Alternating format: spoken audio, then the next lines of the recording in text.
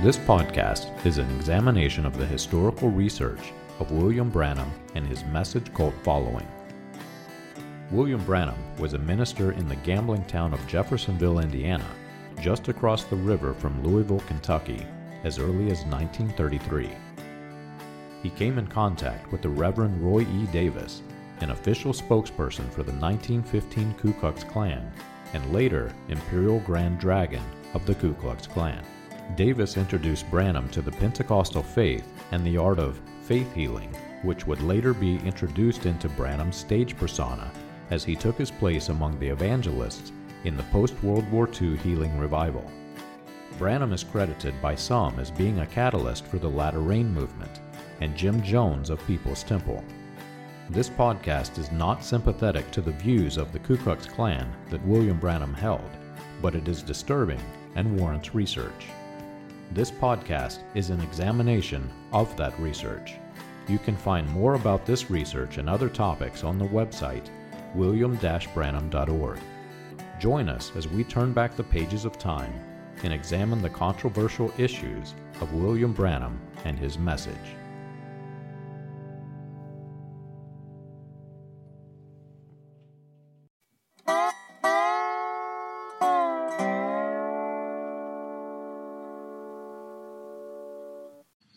John chapter 4 tells us a story that very much reminds me of the divine healing movement and the health and wealth gospels that branched off from that root.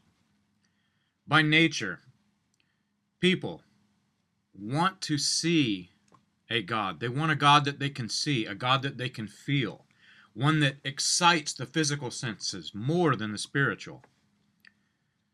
When Jesus returned into Cana, the location of the miracle of the water being turned into wine, his works were recognized, and word spread that he had returned, and it caught the ears of one Gentile official. His son was near death, and the official was desperate for another miracle, and had faith that Jesus could heal the child. The man went on more than one day's journey to quickly come to Christ. But when reading this passage, we find that while believing that another miracle could be performed, the man did not accept the supreme deity of Jesus Christ or his access to the Father. The man did not send asking Jesus to perform the miracle from afar. He asked that Jesus come quickly to his house before his son was dead. Because of this, Jesus responded, "Unless you see signs and wonders, you will not believe." Again, the man asked Jesus to come to his home, but this time Jesus sent him back to the child, saying, "Go, your son will live." Scriptures record the man believing on the words of Jesus as he left. And before he even returned to the child, his servants met him to give him the good news of his son's healing the day before. The words of Christ were true. The man saw the sign, and then he believed in Jesus Christ. Not only him, but every single one of his household. The Bible tells us that the gospel of Jesus Christ went first to the Jew and then to the Gentile. This man, a Gentile, would not believe before he witnessed a sign. While in the previous passage of Scripture, many in the city of Samaria believed as they listened to the words of Christ.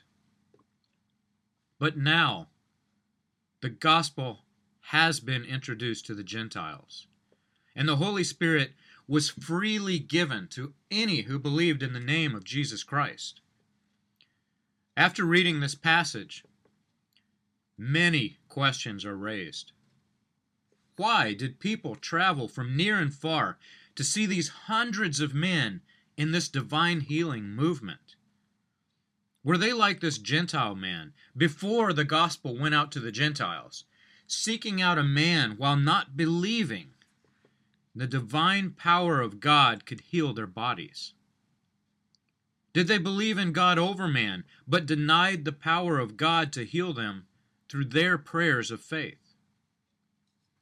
Did they replace Christ as the mediator between God and man, exchanging Christ for one of the over hundreds of faith healers that were on the platforms. The Bible tells us that this man's faith in the sign had saved his entire household. But it also tells us that an evil and an adulterous generation seeks after a sign. The gospel has gone forth. It is gone now to both Jew and Gentile. We serve a new high priest who's sitting at the right hand of the Father, who sent the Holy Spirit to lead us and guide us in spirit and in truth. Having lived through one of these health and wealth gospels, whether from Dowie or Branham or any of the hundreds of men with seemingly countless success stories, one must ask themselves, did watching the man on the platform cause me to associate that man with my faith in God? Like so many, do you believe that others must also believe in this mortal, this sinful human being to inherit eternal life? Do you believe that their signs and wonders vindicate their ministry? Or does it vindicate our Lord and our Savior, Jesus Christ, who loved us enough to live the perfect life that we could not live, to suffer, to die on the cross in our place, and rise again so that we can rise with him and serve him in spirit and in truth?